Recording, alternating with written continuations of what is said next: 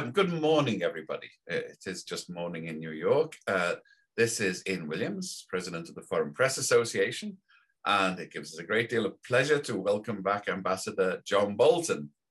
And as we've been just discussing, whether Confucius said it or not, we live in very interesting times, and we have more complex international situation than for many years, and ominously, possibly since 1939, with the situation in Asia, the situation in Europe, and of course, the situation at home with the Republican Party and the aftermath of the Trump presidency. So Ambassador Bolton wants to touch on all of these issues that he's been intimately involved with.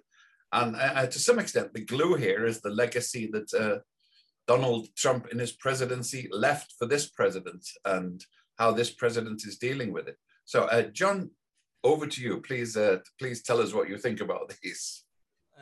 Ian, thank you very much for having me back, and thanks for everybody who's tuned in. I just have a couple of things to say briefly at the outset, and then really I'm open to your questions on whatever you want to cover. But I thought it was important for those of you who are covering the U.S. domestic scene as well as the broader international questions, because there is confusion and uncertainty about exactly what's going on in American domestic politics. And I think it has, for obvious reasons, a very direct impact on what U.S. foreign policy is.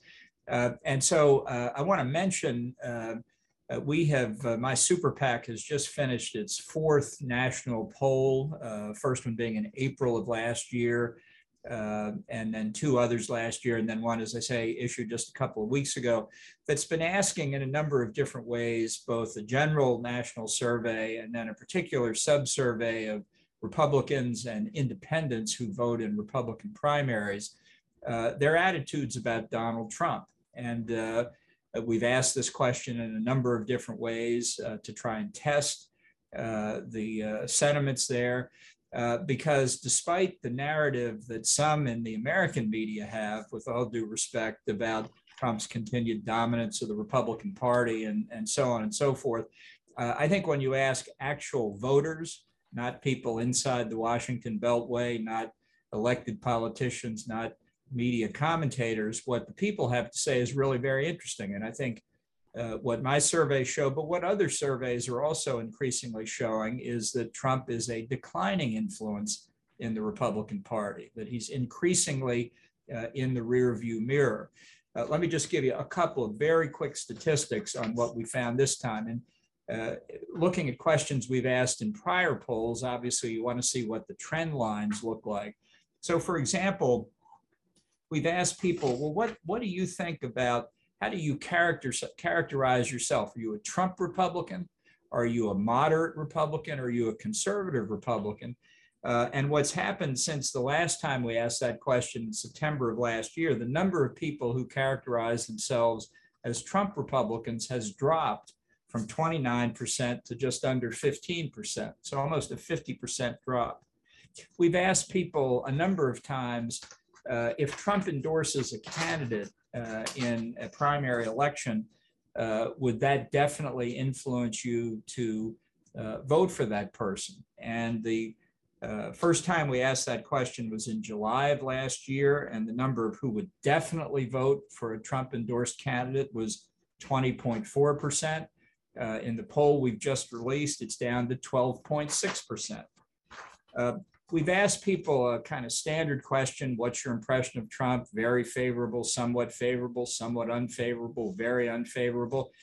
Tracking from a New York Times poll in October of 2020, just before the election, when Republicans answered that they were 77% very favorable to Trump, and others somewhat favorable, and then the rest. So we've asked that question right on through, and in this most recent poll, the number who say they have a very favorable approach to Trump is down to 44%. So in other words, it's fallen in a little bit over a year from 77% to 44%. And then another question we've asked, this will be the last one, what do you want to see Donald Trump be the nominee in 2024? Or would you rather see a fresh face?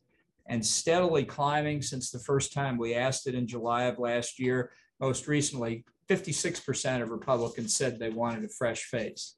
Now, let me be clear. That doesn't mean Trump's support within the Republican Party is zero.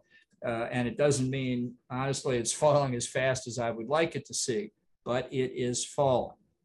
And I don't think anybody should be surprised at that. The American people typically vote looking forward. They want to know who's going to address the issues that confront them. You can see the issue today is 7.5% inflation in the month of January, a level not known since 1982. There's some millennials who are alive today who don't even know what inflation is.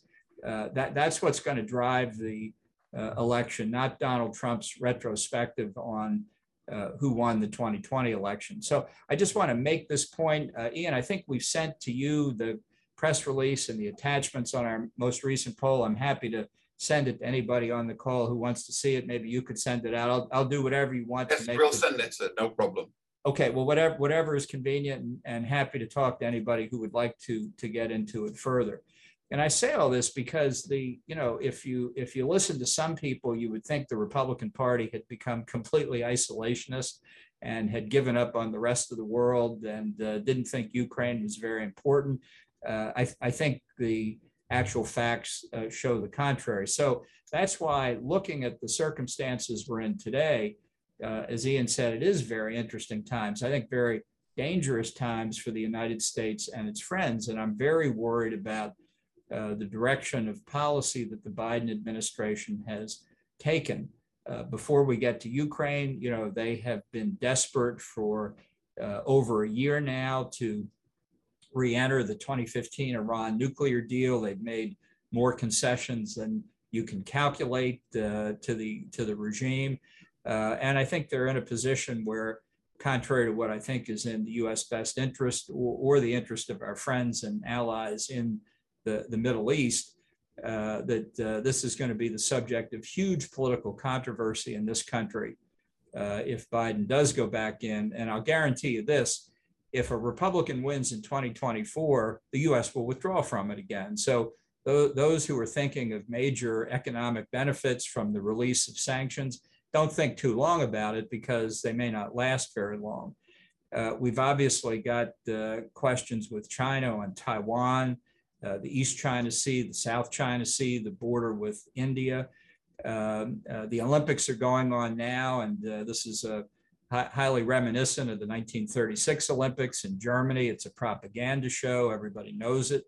And it may be the quiet before the storm, both with respect to the Indo-Pacific and maybe with respect to Eastern Europe as well. So let me turn to Eastern Europe now, and I won't dwell on this at length, but I'm, as I said, more than happy to answer your questions. My take at the moment is that Vladimir Putin has not yet made up his mind exactly what he's going to do or what objective he thinks he can reach.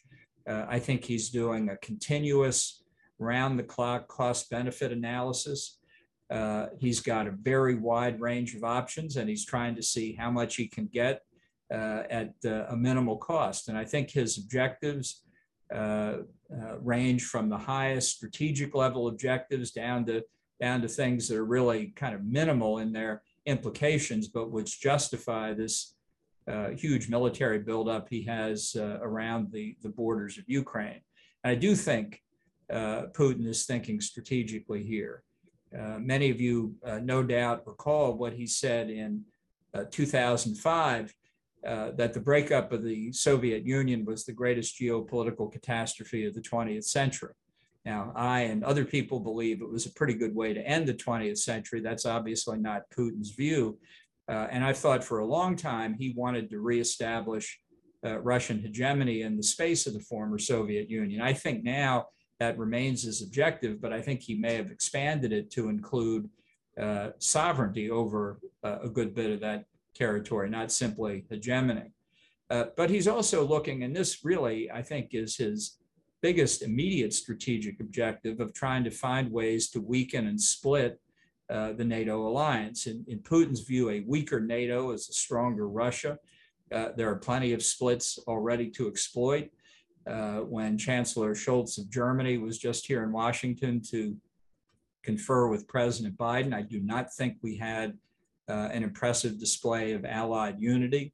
We had a lot of strategic ambiguity. In fact, as Chancellor Scholz himself said at the press conference after the meeting, we've had President Macron of France in Moscow and then in Kyiv, I think trying to enhance his prospects in France's upcoming presidential election.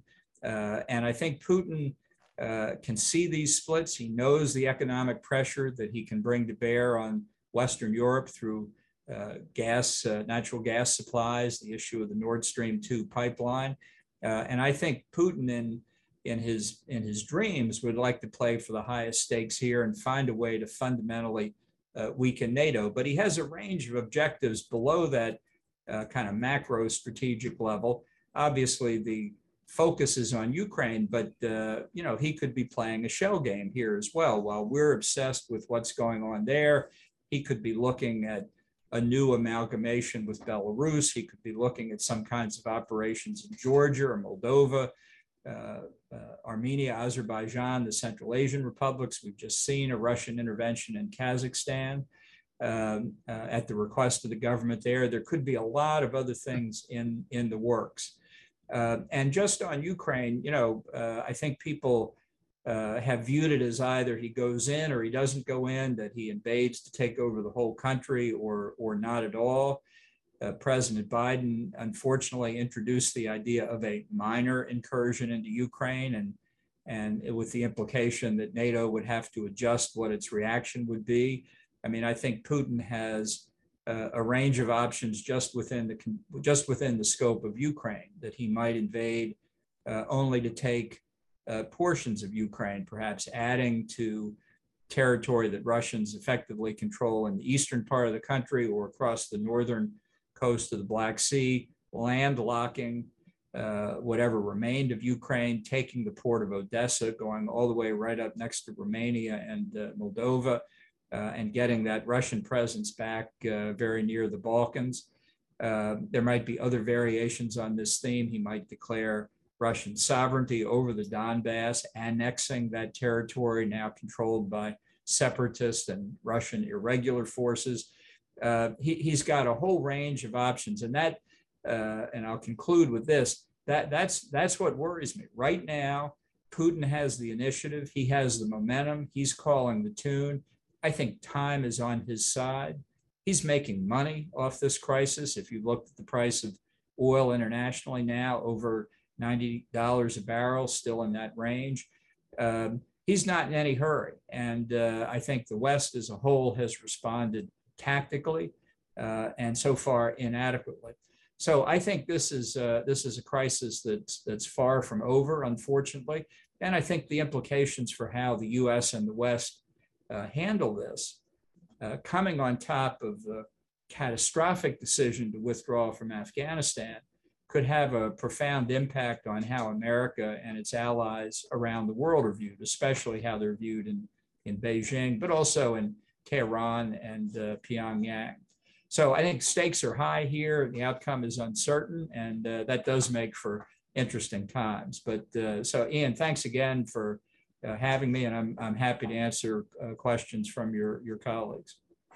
I'd like to lead off with the sort of general point. It struck me as you were talking, is that, as the Speaker of the House once said, all politics is local.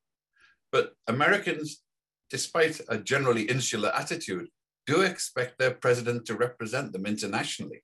And in terms of presidential presence and popularity, international politics becomes extremely important, doesn't it? And I'm wondering how this plays out between Trump and Biden, in the sense of show a hand on the tiller of the ship of state in the times of storm.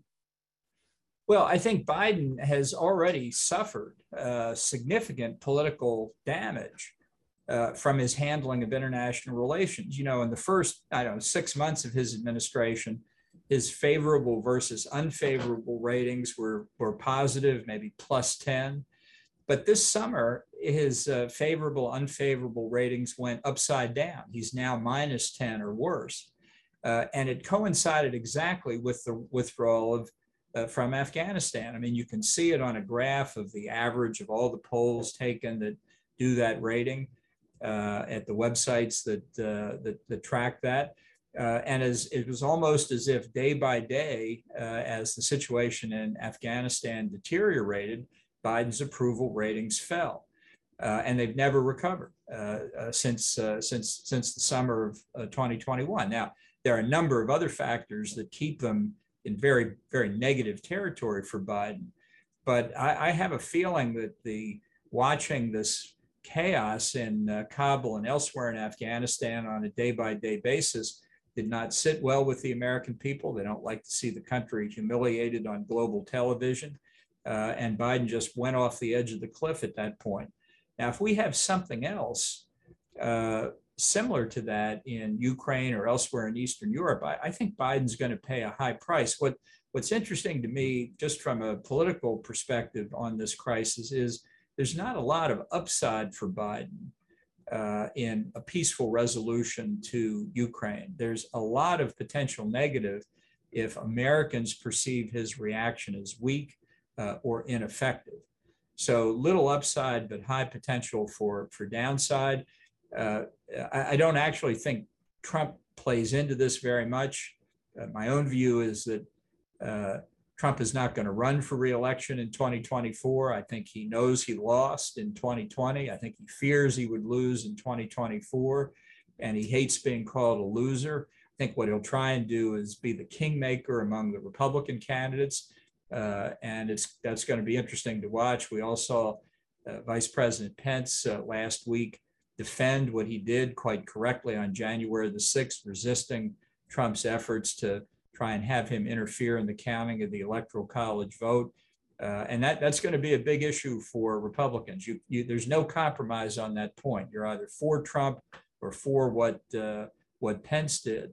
And so I think Trump's kind of out of this debate at this point. He doesn't have anything new to say, but I think all of the many other Republican candidates, and certainly Republicans in the House and the Senate, have been very vocal about their views on Ukraine and Iran and China.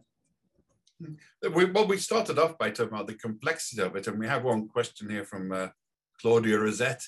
If Putin and Xi succeed in sidelining the US as the dominant power, do you think Xi and Putin have got further plans for what happens next when they're facing each other across the Esso River or whatever it is?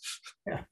Well, I think this issue of the relationship between Russia and China is very important. In fact, I'm writing an op-ed on it now that will appear, I hope, in the next few days. So I don't want to scoop myself on it, but I would say this: I think it's in America's interest to try and break the relationship between Russia and China. I argued when I was in the administration, I argued to the Russians that ultimately being a junior partner with China is not going to be to Russia's advantage.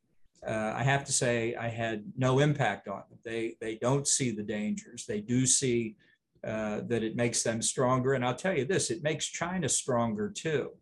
There are a lot of people in the United States who worry about the threat that China poses really throughout this century. And I think that's a correct view to take, but they argue that we should forget about Europe, forget about the Middle East, forget about everything except worrying about China, which I think is a huge mistake. And I think this relationship between Russia and China is a good example why a singular focus on China is not in our best interest. The US remains a global power. Its interests are worldwide.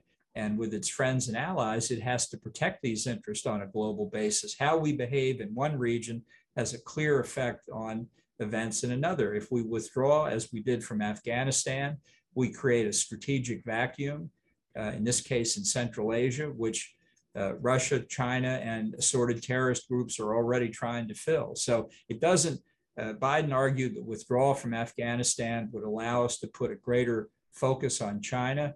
It's actually not the case. I think it puts us in a weaker position vis-a-vis China.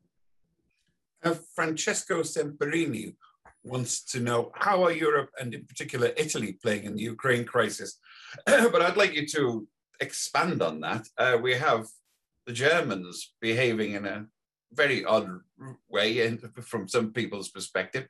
And then we have Macron, who seems to have neo-Gaullist ambitions to strut the world stage, playing a part. How do these factor in particular, in the context of NATO? Well, I think France and Germany are the two biggest problems, but it's not at all certain, despite the rhetoric coming from the White House and some other capitals, that NATO really is united on this question. How strong the sanctions will be if Russia invades Ukraine, how uniform they will be. For example, one of the sanctions that the administration is talking about is forbidding American banks to engage in clearing transactions involving foreign exchange between Russian rubles and American dollars. And if this kind of sanction were put in place and basically greatly restricted Russia's ability to get access to dollars, and it would be worldwide, because American banks would also be forbidden from dealing with foreign banks that allowed clearing ruble dollar transactions. So the choice would be, if you're a big European or Asian bank, you want to exchange things with Russia or with the United States. But if the European Union doesn't go along and have a similar prohibition on banks clearing euro ruble transactions, then Putin's still got access to a major international currency. And Chancellor Scholz said really nothing on that subject. They've been very vague. So I'm quite worried about how unified NATO will be, or how unified it will be on strong sanctions as opposed to rhetoric. And look, Macron has all but said he'd rather have the European Union be the principal interlocutor with the Russians, because he thinks France would play a larger role there. And all I can say is, if Europeans of any nationality think that the European Union is going to protect them from an aggressive Russia, good luck with that. So we have a question from Simon Locke. Wasn't the decision to leave Afghanistan ultimately a Trump decision? I mean, Biden stuck the can partly because of the ineptitude with how it was done. But the decision itself in principle was announced rudely and brusquely by the former president. No, that's exactly right. And I said in my book, published in June of 2020, we don't know how it will turn out in Afghanistan, but make no mistake, this peace deal with the Taliban and the decision to withdraw is Trump's. In history, it was his mistake. What Biden did was accept the mistake and then compound it in the manner in which the withdrawal was executed. But I think if Trump had been elected to a second term, I do think he would have withdrawn all American forces, and it quite likely would have been just as chaotic as the way Biden did it. Trump made a huge mistake in engaging the Taliban and not fully involving the government of Afghanistan, the government we helped create, the government that had many, many problems, to say the least, but at least had some democratic legitimacy, of which the Taliban has none. So yeah, I put responsibility on Donald Trump and Mike Pompeo, who negotiated this deal, and Biden just picked it up. He had a chance to try and fix it. He failed to do it.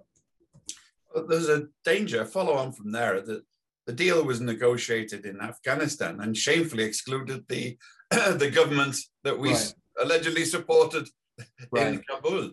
And at the moment, isn't there a sort of shades of Munich that people are venturing to negotiate a Munich-style agreement over Ukraine without involving the government in Kiev? Well, certainly Zelensky is very, very worried about that. And I think one thing to consider here is that, let's say Putin follows the course that I have suggested I think he might be doing, and he only takes another big piece of Ukraine, not the whole country. I am very worried that in places like Germany and France, and in parts of the United States, in the House and the Senate, people will say, well, that's not nearly as bad as it could have been, if that's all he's going to do. So let's not have strict sanctions. And I think that would be the wrong lesson for Putin to take away from this, that if he takes it bit by bit, he's not going to face real opposition. I think we have to understand here, Putin's got two attributes that are not often seen together. He's both patient and agile. So he's prepared to wait, but he's also adept at seizing the moment when it's right. And that's why I say he doesn't feel any sense of time pressure here. People in America may feel a sense of time pressure because we're an impatient people, but Putin's not impatient, and he's got the momentum. As I said before, he's the initiative remains on his side. Frank Cacciardo says, did the Minsk agreement fail because it was poorly constructed, or was it that neither side had any intention of implementing it? Well, I don't think the Russians had much intention of implementing it, but conceptually, the agreement was flawed from the outset because it treated what happened in the Donbass region as an internal Ukrainian conflict. And so the great outside mediators, France, Germany, and Russia, were, they're just there to help the Ukrainians sort of sort things out. And they were dispassionate and didn't have any skin in the game. Well, that's ridiculous. This is a conflict between Russia and Ukraine. It's not an internal Ukraine matter. And yet the posture of the three external powers was treated as if they were all morally equivalent. So I think Ukraine, look, they had the barrel of a gun at their head at the time that they agreed to both the Minsk agreements, and I think we're living with that consequence now. And I think the Normandy format that, again, Macron proposed this to Putin, proposed resurrecting the Normandy format when he visited Putin in Moscow, is a playbook made for the Russians. When I was national security advisor, I made a few passing efforts at inserting the United States into the Normandy format. And I think it's fair to say the Ukrainians thought that was a great idea, but the Germans, the French, and the Russians didn't, for I think what we can see now are pretty clear reasons. Well, murky reasons, I suspect, but still. This issue of principle, I mean, because principles were given away in Minsk, we allowed, the West allowed the Russians to pretend it was an internal Ukrainian conflict and that they weren't involved. And similarly with the whole issue of annexation and changing boundaries, you were involved in Western Sahara, one of the questioners makes the point, and Biden has still to reverse the Trump unilateral decision to rip up decades of international law and UN decisions and allow the Moroccans, accept that the Moroccans have annexed Western Sahara. So, I mean, Biden's in this, can you go to your allies and say, we're prepared to go to war in the end for this principle? But by the way, the principle doesn't apply somewhere where the French don't like it. Yeah. Well, look, I think their switch on Western Sahara was a clear mistake. I've been at this now for 30 years to try and give the people of the Western Sahara a referendum on their future. I don't think this is a hard question in an age where we're supposed to believe that people are entitled to govern themselves and to have a free and fair referendum. We should have done it 30 years ago. It's another major failure of the United Nations system. But on Ukraine, I mean, I think the whole point is we don't want to have to go to war with Russia over this. Biden, I think that's clear from everybody's perspective. The issue is how you create deterrence in Putin's mind so that he never crosses the border in the first place. And Biden's made one mistake after another, undercutting his own efforts to establish structures of deterrence. He said at the outset, American forces would not participate in combat. Now, nobody wants that, but why give it away for nothing at the beginning? Have you heard Vladimir Putin say Russian soldiers won't participate in combat? No, and you never will either. Moreover, the deterrence that Biden tried to create was the threat of retribution, economic sanctions, after Russia invaded. And those are legitimate steps. I agree with all the threatened sanctions. But the point is the cost doesn't get imposed on Russia until after Russian forces have already crossed the border. And I've argued for some time now that what the West really needs to do is impose cost on Putin before the troops come across the border, with the promise that they will be lifted, or they certainly won't get worse if he stays on the Russian side. For example, by surging military assistance, lethal military assistance to Ukraine, which the United States and Great Britain and some European countries have done, but not all. Germany hasn't surged any assistance, any lethal assistance. They gave 5,000 military helmets and a field hospital. I mean, that's almost a joke. I agree. Yeah, it certainly is not deterring Vladimir Putin. I think I would put more U.S. and NATO forces in Ukraine, not to fight, but to work with the Ukrainians. And as I've said, let Russian generals on their side of the border, looking through their field glasses, see a lot of American flags and wonder what that means. But the real way to put pressure on Russia is to say Nord Stream 2, not only is it not operating now, it will never operate as long as Russian forces are in Ukraine against the will of the government of Ukraine. So the sanctions should be imposed now on the basis of Crimea and Donbass? Right, exactly. And look, Putin in 2014 did not feel nearly the pain he thought that he would with the annexation of the Crimea and in effect, the de facto control over the Donbass. And the lesson he derived from that is he can get away with it again. You've got to erase that lesson, or deterrence is not likely to succeed.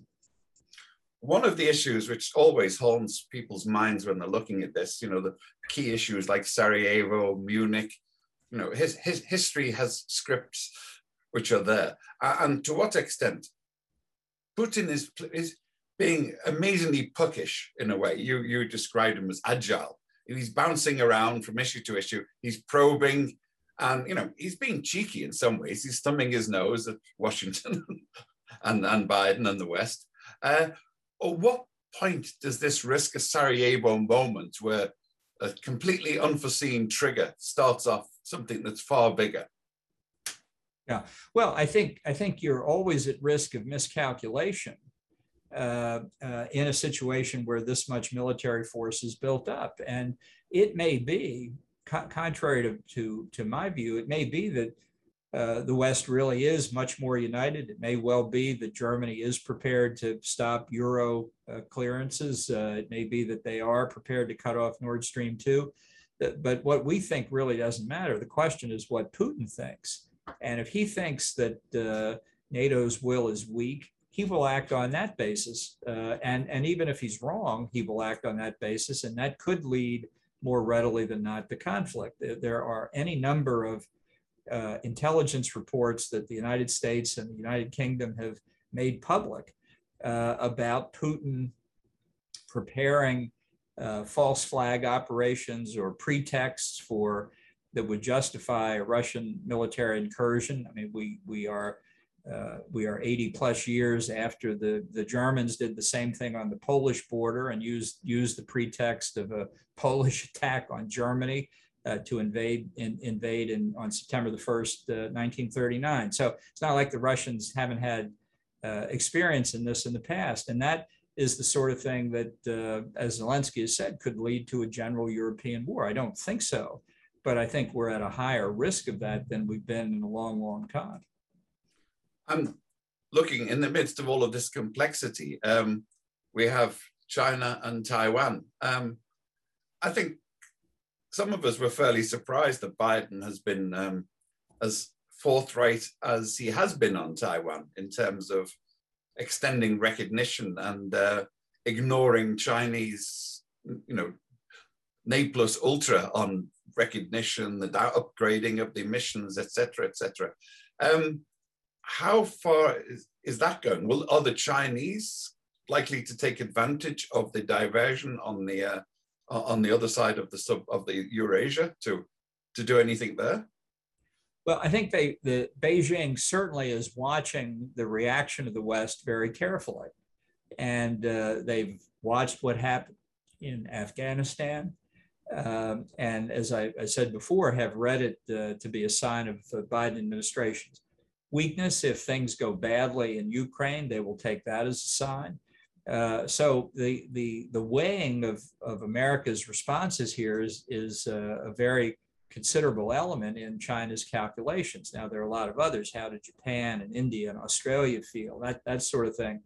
But that's why the implications of a bad ending in the current European crisis have global ramifications. There's no doubt about that. And just extending from that, Matthew Lee wants to know your views on UN Secretary General Antonio Guterres' attendance at the Winter Olympics and what he said and didn't say there. And I would like to generalize that. Where is Guterres on Ukraine? I know you have strong views about the United Nations, but previous Secretary Generals have occasionally stood up on principle and said, this is wrong. Yeah. And it's had some moral marginal effect. The silence is almost deafening from the UN on both issues, really. Yeah, I think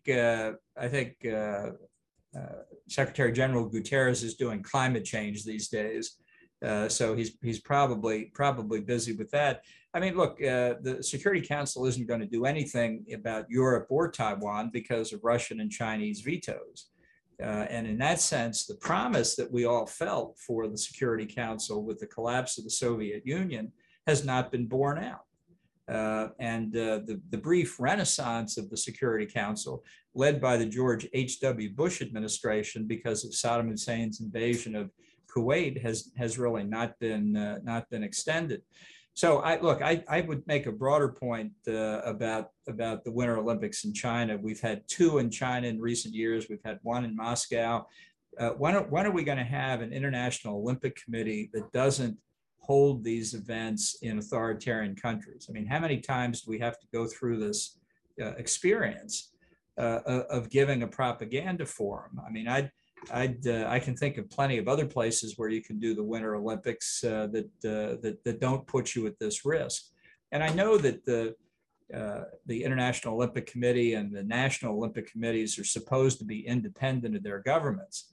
And they are in the United States. In the George H.W. Bush administration, I was at the State Department. I dealt with Olympics issues. It was probably the least important, but the most fun of any issue I had. I had no influence over the U.S. Olympic Committee. None. They did what they wanted to do. Does anybody believe the Chinese Olympic Committee is anything but an arm of the Chinese state or the Russian Olympic Committee? Why are the Russians even in this Olympics? I thought they had been disqualified. So Russia's not there, but the Russian Olympic Committee is there. Come on, it's time for the Olympics to grow up and recognize they're being manipulated by people. It'd be nice if the UN recognized that too. It's unlikely. You said it, not me. It's a sort of political coitus interruptus. You make a point and then you pull it back immediately. What about we're in America, there's always a tendency to think about the effect on American public opinion, which is often minimal in foreign affairs. What about Putin? You know, the polls show that his visions of restoration of previous grandeur are, evoke chords in the Russian electorate when they're allowed to vote. Is this going to? Is what he is doing risky for him domestically, whether in terms of election or the more traditional method of a few generals taking him out the back of the Kremlin one night? Well, I think if this goes badly for Russia, ultimately, it will have a negative effect on him. But my reading of the situation, and I can't go to Russia either because I'm sanctioned by them as well. But to take the temperature myself, I think reporting has indicated that Russian propaganda internally has been pretty decently effective from Putin's point of view, and people blame this crisis on the West. They blame it on the government of Ukraine. They think that this is the West trying to take advantage of Russia. I think that's the farthest thing from the truth. But right now, I think Putin is able to dominate the public discourse with his opinion. So I don't think he's suffering at all. I think it may be a mild plus for him.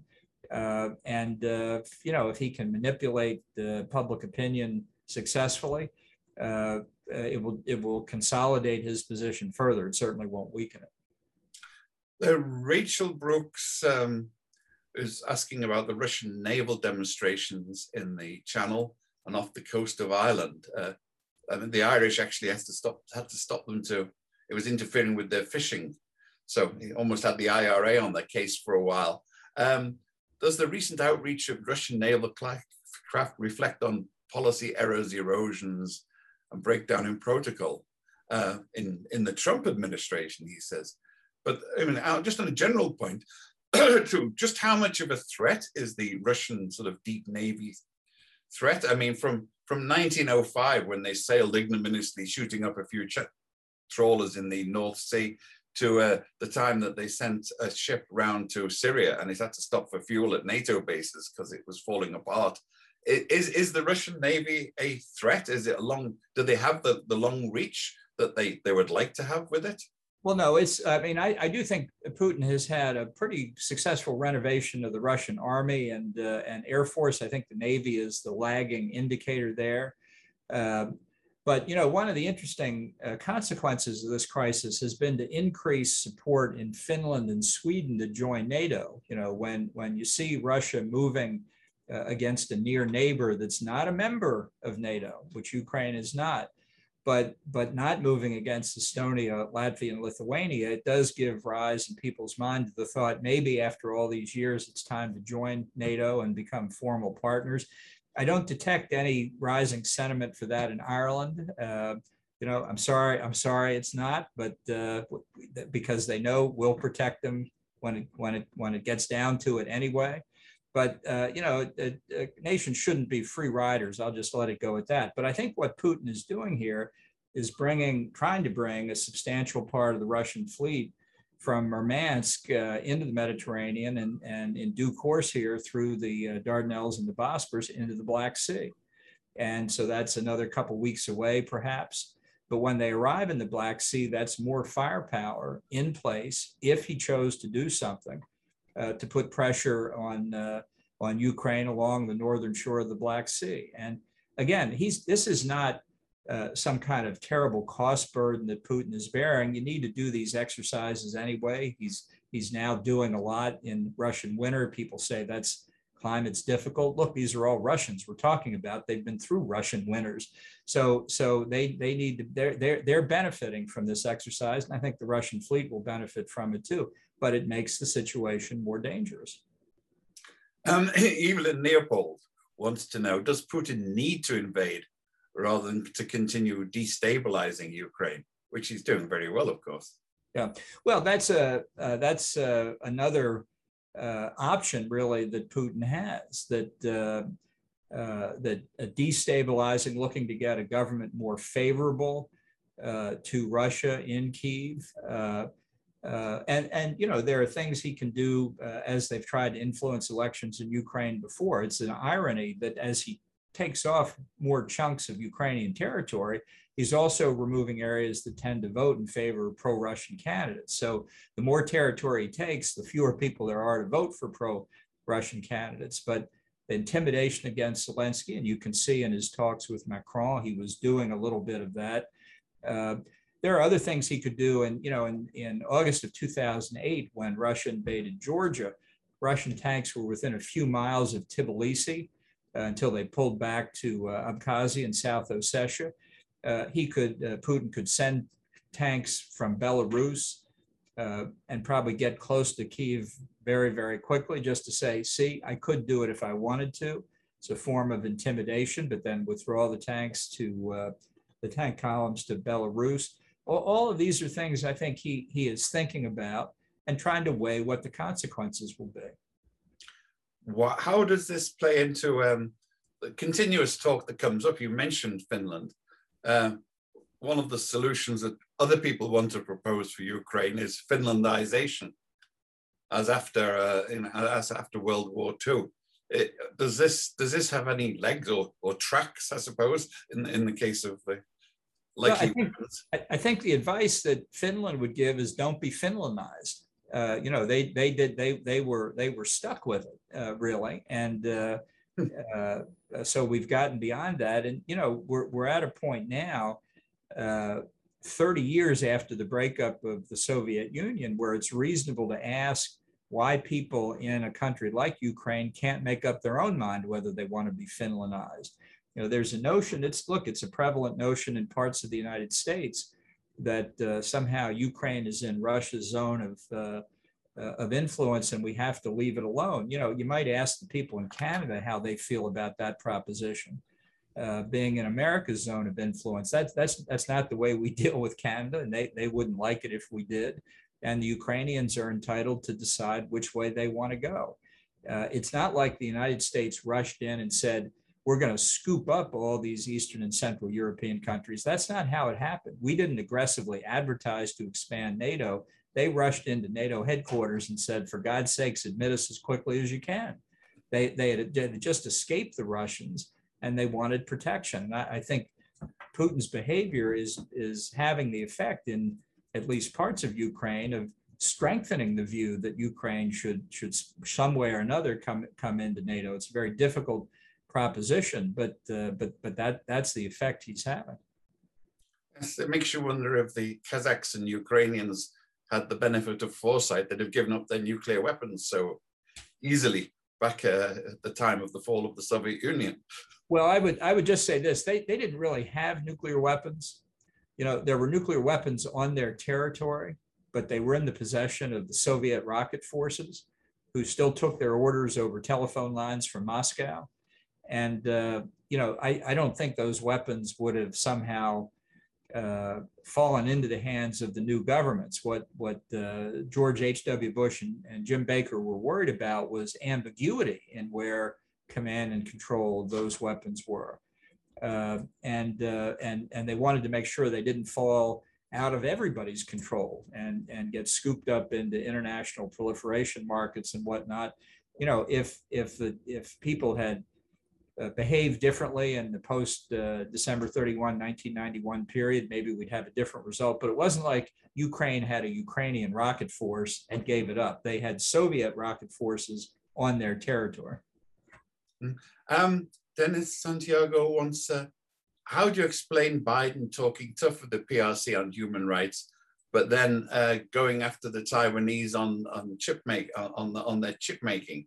And this is overlooked, but it's quite clear now just how important the chip making is, and treating Taiwan as a trade rival when it's the global superpower in chip making doesn't seem a very wise thing to do, even for the sake of pandering to Beijing. Yeah, well, I think Biden's policies on Taiwan and China and the broader Indo-Pacific region are disconnected at this point. I mean, I give him credit for having the first in-person meeting of the heads of state of the Quad nations, Japan, Australia, India, and the United States. That's a step forward.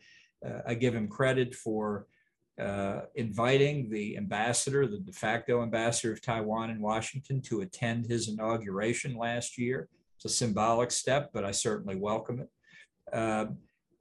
But it's not connected to anything like a comprehensive view of how to deal with China. And just as Putin is calling the strategic shots in the Eastern European crisis, I have no doubt the Chinese are following a playbook that's much better thought out than the American playbook. And this is a constant problem on a bipartisan basis with American administrations, and it's not easy to resolve. But I think the criticism is valid that despite his campaign rhetoric in 2020 about taking a hard line with China, because of what they've been doing across the range of issues, economic, political, and military, we just haven't seen much more than a few, relatively symbolic acts.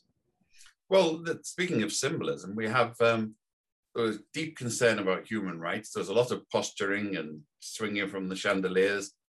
And yet, those of us who've been watching Hong Kong over the years are in despair when we see for the last 3 years, Beijing has completely snuffed out every vestige of the so-called two systems, one state agreement.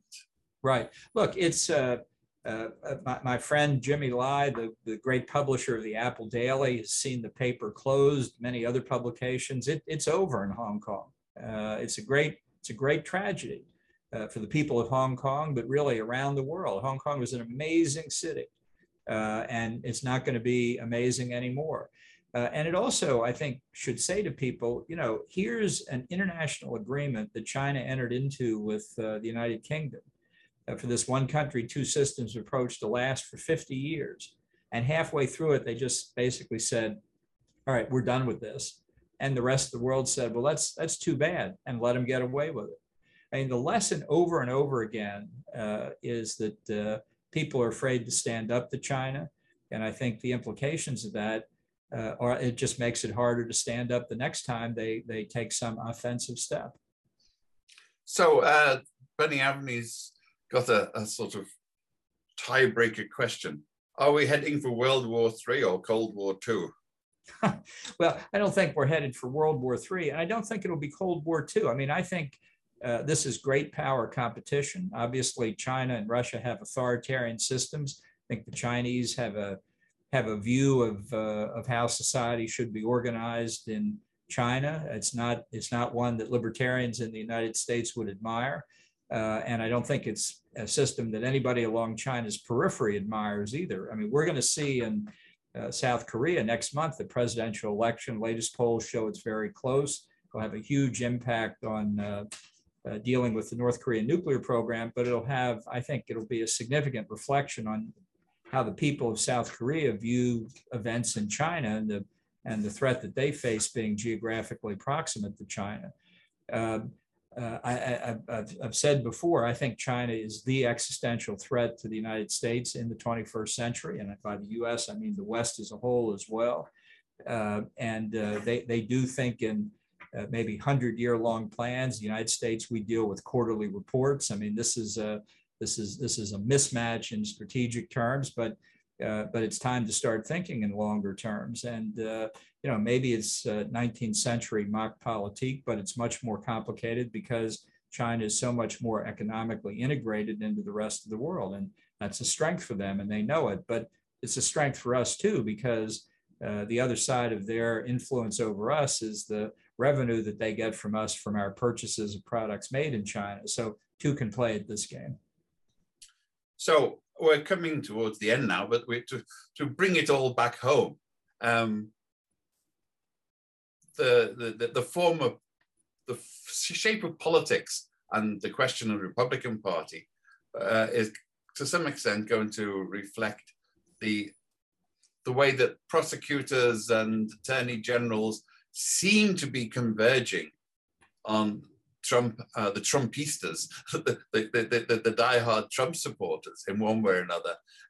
Do these legal assaults, are they significant? Are they going to be effective? And are you a witness? Are you going to be subpoenaed for? Well, I'm so far I'm a bystander. I don't expect to be a participant. I'm not sure what the various investigations are going to come up with, including the investigation into Trump's private financial dealings before he entered the White House. But I do think, as I said at the beginning, what my polls indicate and others is that Trump's influence is declining. And there's one very important reason for that. Trump has no philosophy. He doesn't think in policy terms. He thinks about one thing, Donald Trump. And, he has followers because he's perceived as a fighter. People think the political class in Washington cares only about itself. It's analogous to the phenomenon in 17th and 18th century British politics of the court party versus the country party. But ultimately, Trump is about Trump, and it was interesting for 4 years. But I think he's in the rearview mirror, and he's going to stay there. That said, I think it'll be an extraordinarily competitive race for the Republican nomination in 2024. I'll make another prediction. Not only do I not think Trump is going to run in 2024, I don't think Biden will run in 2024.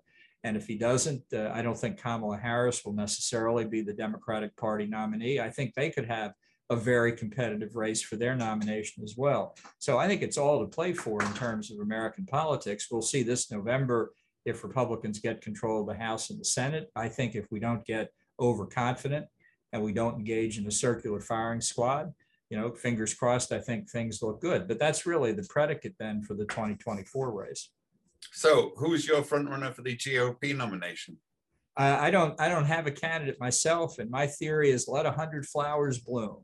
Let's have all the candidates get out there. Let's have them say what their positions are, and competition's good in business, good in politics too. You'll remember, of course, that when Mao Zedong said, let 100 flowers blossom, he went and cut their heads off shortly afterwards. He's a communist. I'm a Republican. Well, okay. Thank you very much, Ambassador. It's been we've covered a lot of ground in a fair amount of depth, I think, and it's been informative and I think intriguing and inspiring. There's lots of food for thought here for everybody.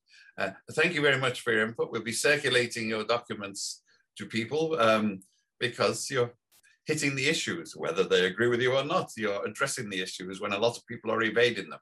So thank you very much from the Foreign Press Association. Thank you all for coming. Remember, we hold these very regular briefings, and we invite you to join, we invite you to subscribe, and even to donate to maintain our work.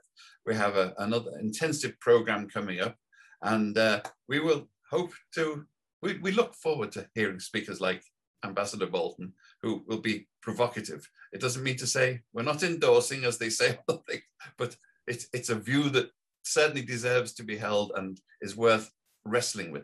Thank you, Ambassador, again. Thank you. Glad to be with you.